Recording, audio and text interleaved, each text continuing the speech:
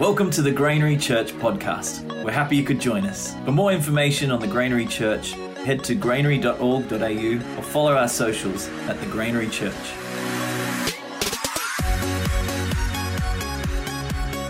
Thanks, worship team. That was fantastic tonight. How beautiful. Well, welcome everyone. We are continuing with going through the Sermon on the Mount, the longest recorded sermon that Jesus gave, teaching that Jesus gave. And tonight we've got 4 verses. Last week I think we had about 24 verses. It was very long and very meaty. And it finished off with this. It showed a whole lot of the human condition. Bev gave a great message about this last week. And all the struggles we go through with the human condition. And it concluded with this solution. Be perfect. This is Jesus saying it. Be perfect as your Father in heaven is perfect. At which point you may think, oh my goodness, I've tried really hard to be perfect. Has anyone tried that? And how'd it go? Did anyone fail? Well, I've failed. Has anyone else failed?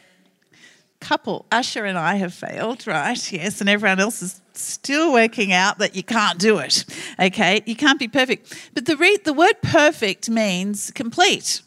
So what he's saying is not try harder. He's saying be complete in him, because the human condition pushes us to try to fill our needs through situations and people all around us to feel complete. And he's saying it's a reverse. Jesus has come to bring the reverse. Completion happens within us first, and then we live from the overflow. And the human condition, which causes all the problems in the world, is empty, depleted people looking for something to fill them. And it can be good things, but we run out. But when you spin it around and you're full from the inside, you live from being complete. You live from being complete rather than to be complete. And that's the difference. So that was the end of last week. And when I was speaking this in the morning, this is how God completes us. Romans 5:5 says, and hope does not put us to shame, because God's love has been poured into our hearts through the Holy Spirit has been given to us. And one thing that we need to remember in all of this is that a follower of Jesus, you bring it down to this, it's someone who is filled and led by the Spirit of God. You can read it in Romans 8. It says, those who are led by the Spirit of God are the children of God. Those who are led by the Spirit of God.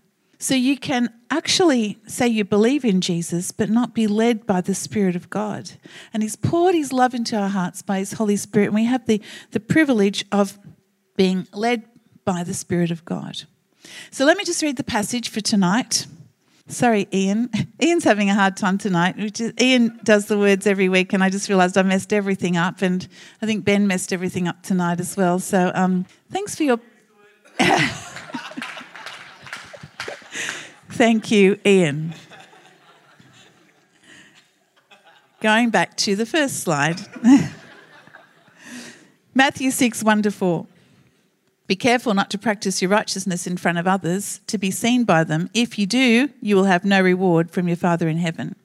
So when you give to the needy, do not announce it with trumpets, as the hypocrites do in the synagogues and on the streets, to be honoured by others. Truly, I tell you, they have received their reward in full. But when you give to the needy, do not let your left hand know what your right hand is doing, so that your giving may be in secret. Then your Father, who sees what is done in secret, will reward you.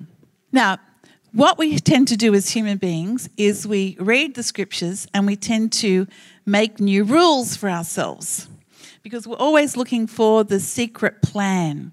Now, Jesus said, love the Lord your God with all your heart and soul and mind and strength, and love your neighbour as yourself. And in this sums up all the law and the prophets. He's brought all the laws and all the commands into these 2 commandments, to love him and to love people. Another, in John, he says to love others as he loves us. Everything is summed up in that.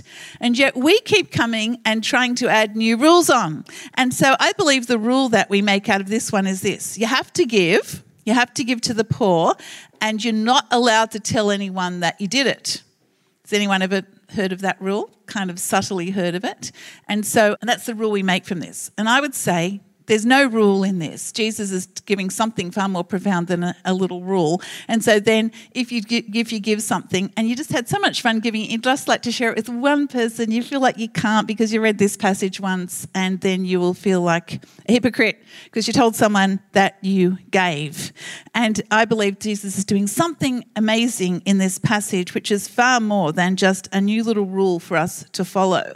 He's actually bringing in this amazing world-changing principle that he's inviting all of us to partake in if we'd like to, that will actually has the potential, one person at a time, of changing the world.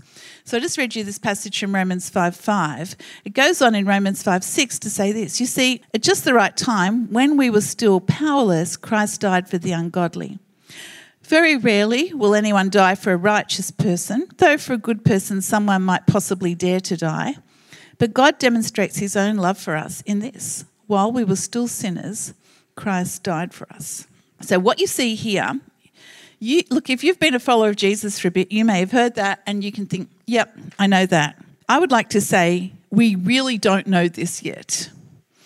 There's a generosity principle in here that is transforming, which most of us are recipients of. And if you haven't received this generosity yet, I invite you to receive this tonight, this amazing generosity principle that changes everything. So you have Jesus who comes for people who aren't even yet looking for him, who comes for people, some who despise him, who've rejected him, some who are rebelling against him, some who think he hates them, and all of us, basically, all of us, the people who are trying to live lives by themselves, who have messed up their lives, who've made lots of mistakes, who've ruined other people's lives, all of us.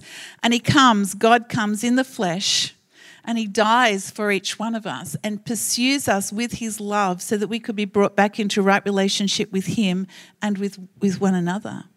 It's something that is so profound that this is a generosity principle in this that a follower of Jesus will naturally demonstrate when we're filled with the Spirit of God, because this is the love of God. It's incredible generosity that you would forget yourself and give yourself totally for someone else. Now, you all understand it a little bit. Each one of us, because we're all created in the image of God, each one of us does understand this to a certain extent because we go out of our way for people we love. So I have this little grandson, Silas, who was sitting over there before, and I play football with him. I have to learn to change from NRL to AFL, and I'm told all the time I'm not really that good by him. And I used to be able to chase him and tackle him, but he's getting very, very fast now. But if he wants to keep playing, do you know what I'll do? I'll just keep playing. In fact, on Anzac Day this year, we were in Sydney, and Graham and I were taking him down Pitt Street to Sydney Harbour to Circular Quay, and he wanted to pass the ball all the way down and all the way up, and we played football for 45 minutes down in front of the Museum of Contemporary Art, and you just do that because you love them. Last week, I went to one of my sons was making a short film in Western Sydney, and I said to him, I'll do anything that you want. And he rang me, not last Thursday, the one before, and he said, you know how you said you'd do anything I want? I said, yes. He said, could you cater? So for 25 to 30 people, I said, I would love to do that. So I took a week's long service leave, and I set up a plastic fold-out table in a paddock outside Casula in Western Sydney and had to have breakfast for everyone by 6:30 in the morning. And I'm not a morning person. That's why Mark said, wow, he gets how sacrificial that is. And with one PowerPoint. And why did I do that? Because I love him. So you all understand a little bit of that because you all have someone that you will go all out for because you love them, because you want to give value to them. But would you, if I'm just walking down the street and some little boy came up and said, would you play football with me for the next 2 hours? I probably wouldn't. And if someone else just came up and said, would you cook breakfast in a paddock in Western Sydney? I would say, I'm really busy. Okay. But when it's someone that you love, you go all out. And that's because you do have the heart of God. You are created in the image of God. You have that heart of God. But God takes it much further than that. He wants to expand you from just being someone who goes all out for those that you love to being someone that expands to go all out for anyone. And so now let's get to the passage. It says, be careful not to practice your righteousness in front of others to be seen by them. Now this word righteousness means right relationships with God and all people, including those in need. It's about right relationships. And a definition of this righteousness is the state of him who is as he ought to be. So we kind of have this idea in our minds of what we ought to be like, and we all know it because we're all aspiring to it. And if you read Romans 7, it talks about this problem that we have as human beings where it says what I want to do, I don't do, and what I do is what I don't want to do. And we're wrestling with that all the time. But all the time we have this understanding of what a human being should be like. And we talk about other people like they should be like this, and deep in our hearts we know that this is what we should be like. And Jesus is saying, be careful not to practice your righteousness in front of others to be seen by them. In other words, sometimes we do these things in front of others because we want people to think that we're great. And Jesus goes on to say that if you do, you will have no reward from your Father in heaven. So he doesn't say that there's anything wrong with having a reward. He's just saying that you're going to get your reward, and your reward will be people will think you're great. And this word reward means regard or heed. In other words, the reward that you're looking for is to be valued. And that's not a bad thing in itself. Everyone wants to be valued. That's why Jesus gave his life for you, because he values you. The problem is we do things. He's coming to say you're doing these things to try and get value for yourself. But I've got a bigger picture. You could be really kind and you could act really nicely, and when you die, you'll have a really nice eulogy and you will have got your reward. But there is a greater reward. And the reward is not just in what you give, it's something far deeper than that, the reward that comes with the Heavenly Father. There's this article in the Harvard Business Review that says this: think for a moment of the last time you felt triggered, pushed into negative emotions by someone or something. Here, for example, are several of my triggers: feeling taken advantage of, not getting a response to an email I've sent to someone, and not being acknowledged for good work I've done. Does anyone relate to any of those triggers? Does anyone have any others as well? There's lots of triggers. It can be someone driving inconsiderately on the road. It can be so many things. You can think of your triggers. And as you think of them, they'll start to trigger you again as you remember what they did. We move into negative emotions when we feel a sense of threat or danger. But what is the threat exactly? Over the past decade, my colleagues and I have asked thousands of our clients to describe something that consistently triggers them and then explain why. Remarkably, we've found that a trigger can almost always be traced to the same root cause: the feeling of being devalued or diminished by someone else's words or behaviour. Consider my triggers above. And if you take a moment and consider your triggers, you'll probably find that in some way you had a feeling of being diminished or devalued by someone else's words or behaviour. How we're feeling, and most especially whether or not we feel acknowledged and appreciated, influences our behaviour, consumes our energy, and affects our decisions all day long, whether we're aware of it or not. You know how you start off a day and something happens that triggers you, and sometimes you can carry that into the day, and other people pay. Our core emotional need is to feel valued. Without a stable sense of value, we don't know who we are and we don't feel safe in the world.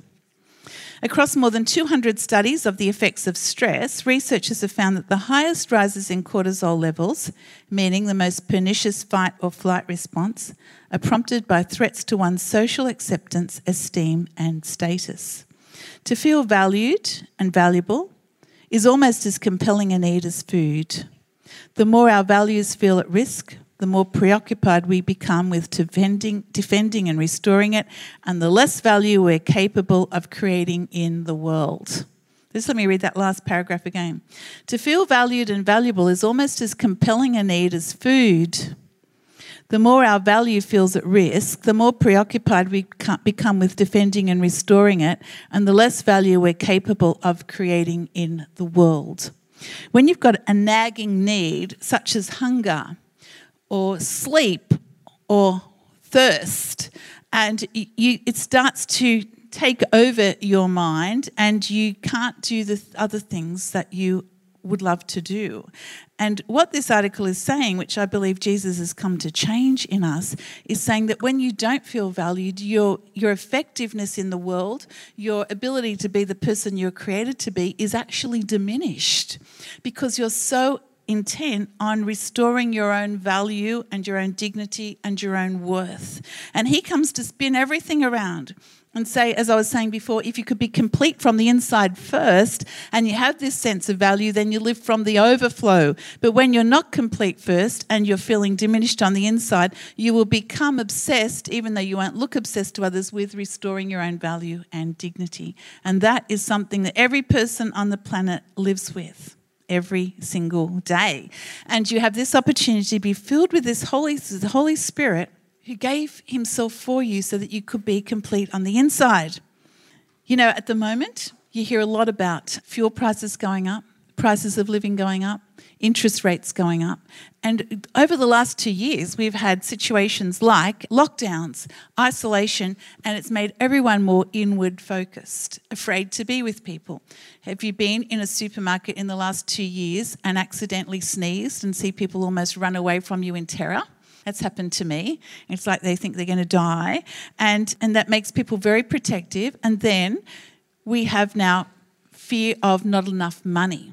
Proverbs 11:24-25 says this: one person gives freely, it gains even more. Another withholds unduly, but comes to poverty. A generous person will prosper. Whoever refreshes others will be refreshed. Jesus came into the world and pursued us when we didn't even care about him so that we could be refreshed, that we could come alive. It says when the Apostle Peter was preaching his first message, the day the Holy Spirit came and the church was birthed, he says, repent and turn to the Lord and you'll be filled with the Holy Spirit and times of refreshing will come. You'll be refreshed. And you can have this refreshing every single day. And at the moment, there's this tension because there's fear of lack, and that would make people be less generous, where we're actually called to be people who are generous. And when we do that, we grow in riches and prosper, not necessarily financial riches, but you will just prosper in life. So back to the passage, Matthew 5:2, Jesus says, so when you give to the needy. He doesn't say, if you choose to give to the needy or you have to give to the needy. He just presumes that human beings who love God will give to the needy. That is a practice that we have, that we make all the time. The original version uses the word alms, and the word alms, A-L-M-S, not A-R-M-S, not when you give your alms, but when you give your alms with an L in it. The word actually means compassion or mercy. And so originally giving alms to the poor was not just about giving money, it's about giving anything that anyone in need actually needs. You can be giving money, you can be giving time, you could be giving food, you could be cooking or cleaning or driving, but you're giving with compassion and with mercy. In the Hebrew text, it means justice or righteousness, restoring people to dignity and to right relationships. It's looking at all the people on the planet and realising that everyone needs to be valued, and you and I have something that we can give to people that will value them. We can lift them up again. And because we respond to the generosity of God towards us, the more we appreciate the generosity of God towards us, the easier it will be to be generous towards others. The less we appreciate his love towards us, the harder it will be and the more fearful we'll become and the more we'll hang on to what we have. But when we experience his generosity of giving everything to restore us, we will love to give to see others restored. So the women who went to the afternoon tea for the Ukrainian refugees yesterday gave, and then this morning when that story was, they gave $3,330 yesterday, but by the end of the 8:30 service it had grown to over $5,500, approaching $6,000, and so it may have grown even more since the 10:30, and then it may even grow tonight after this one, because of the generosity of people who see people who have lost hope, and we realise that with our generosity we have the ability to restore hope. The Hebrew word for justice or righteousness means helping them to reestablish in right order. That's what we're called to do. In the word English Bible, the translation is, therefore, when you do merciful deeds. And we have this opportunity to do merciful deeds for others that restore them, that bring them up. And it's because you're filled with the generous love of God that you love to pour it on other people. And as you pour it on other people, you don't have to say why, but one day someone might say to you, why are you so generous? And then you can be ready to share the hope that is within you. And the delightful thing for you is just to see people restored. And then it goes on to say, and do not announce it with trumpets as the hypocrites do in the synagogue or in the streets to be honoured by others. And this word hypocrite actually means an actor. So don't do it to pretend you are something that you are not, or so that people will think you're great. You are doing it because it flows out from within you. It goes on to say this, when you give to the needy, do not let your left hand know what your right hand is doing, so that your giving may be in secret. Then your Father who sees what is done in secret will reward you. So what does this mean, giving in secret? You see, this is the one I think we've translated into a law. It's like, in secret, I can't tell anyone that I've done it. And you can have a lot of fun giving in secret and just seeing someone blessed and they don't know who it's from. I remember when our kids were little, we had some friends who were going through a struggling time and we bought them some things and we wanted to give it in secret. We put it on their front doorstep and all jumped in the car and drove away as quickly as we could. And it was so much fun giving in secret. We actually didn't really want them to know who it was, but they rang us the next day and they said, we saw your car driving away, so we know it was you, and kind of spoilt the fun. But I don't think this is what it's talking about when it talks about the secret, because both in the New and the Old Testaments, the term the secret place is the area where our soul is in relationship with God. There's this beautiful secret place that you have within you when you're filled with the Holy Spirit, where you have this deep relationship with Him and He talks to you and He loves you and He encourages you and He comforts you and He blesses you and He speaks to you at any time, day or night. It's a secret place that no one else can see.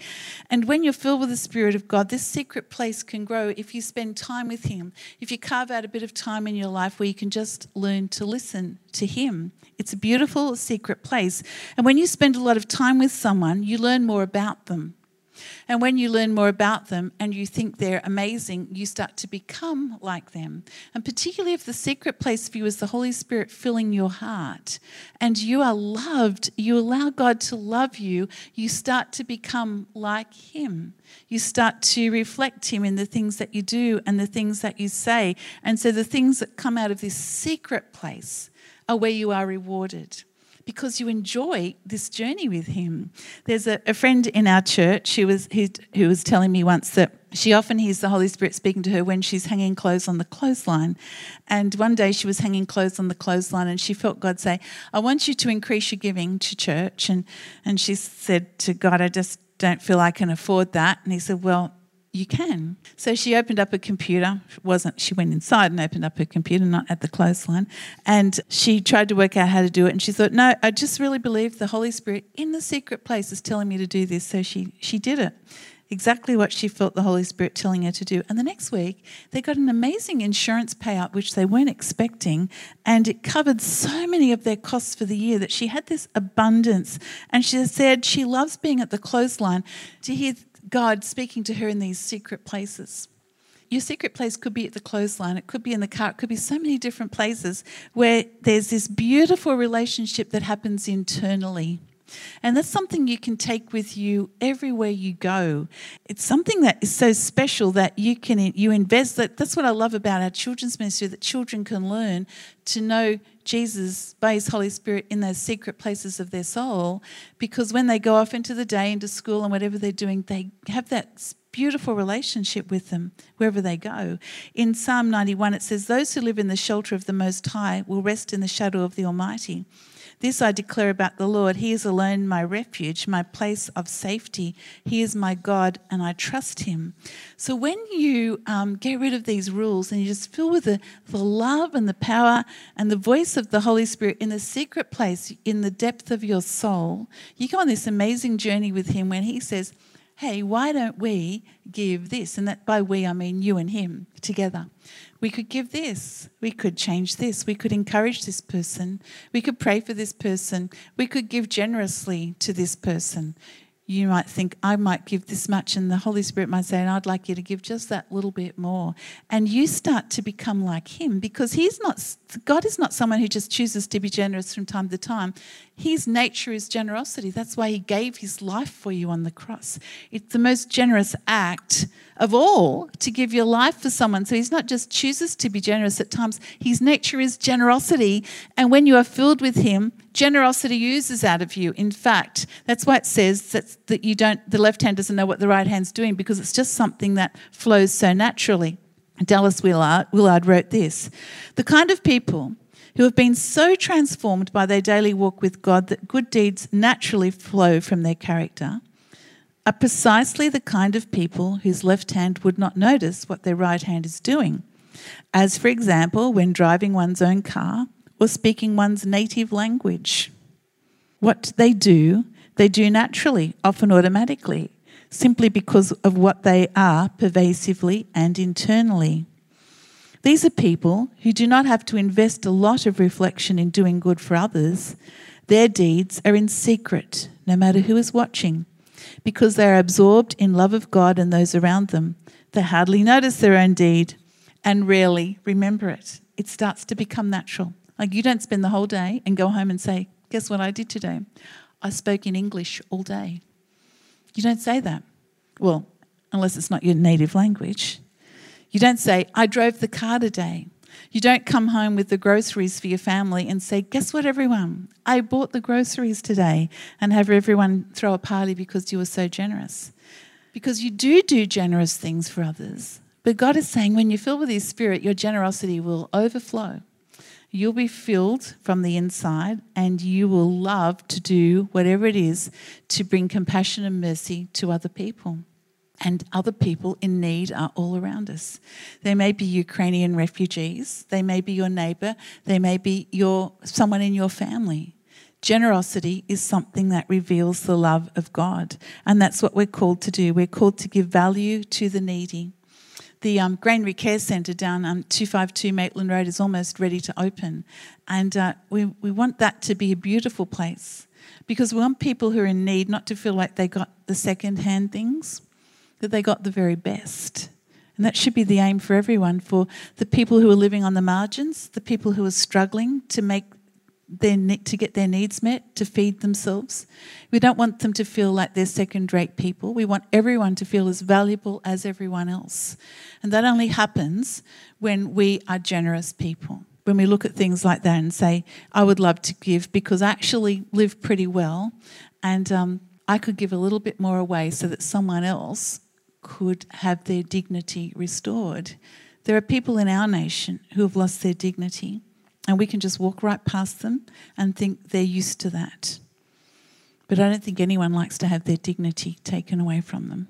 But when we're generous, we restore people's dignity, or their sense of value, or their sense of security.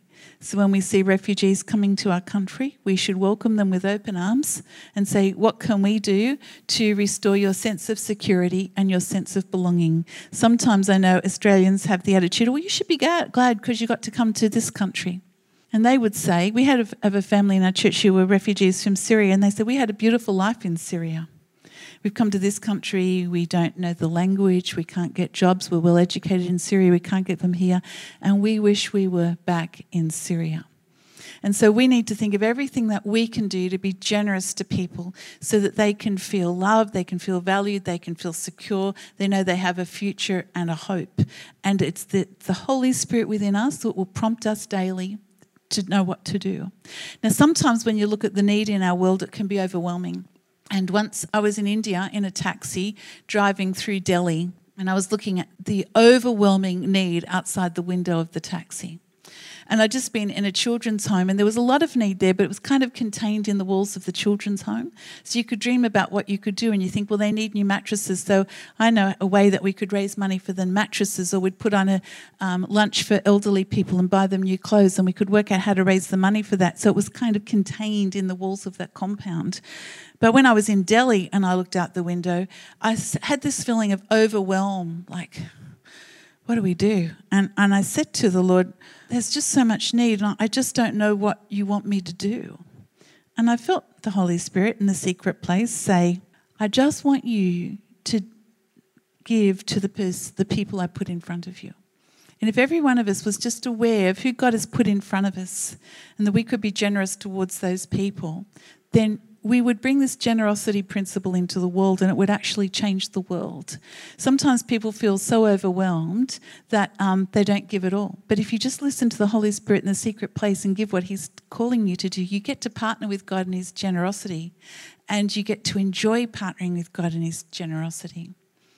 And you just have to deal with the things and the people that he puts in front of you. And he will prompt you, and just go and do it and enjoy doing it. We're called to give value to the needy. This is not an optional extra. Sometimes even in churches we can think giving to the mission program or something is the optional extra. This is the core business that we're involved in, is generosity. And generosity, even in our regular giving, is the core business as we build up all the areas of our church where we're giving value to people in so many ways. This is what it means to be fully human and loving with the love of Christ. We're people who give value and known by our love. And that is our theme for this year, that we would be known by our love, not by anything else, because Jesus said they'll know your disciples, they'll know you're my disciples by their love. That is the hallmark. I had a conversation with someone once who was criticising Christians and saying that in his business he's met a lot of Christians and they cheat. And they don't always tell the truth. And I said, maybe they're not Christians.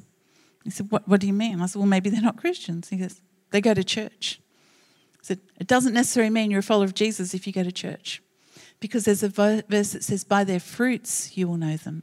By what comes out of their life is what you know of. If someone's truly a follower of Jesus, what it means is that every day they're listening to the Spirit of God in the secret places, and something beautiful, something kind, something generous, something powerful, something merciful, something compassionate will flow out of them. They are the ones who are following, because to be a follower of Jesus means you have to listen and follow. And when we listen and follow, we are generous. It flows out of us, and it doesn't seem to be a massive thing. It just seems to be something that naturally flows. And that's what the Holy Spirit wants to do in each one of us.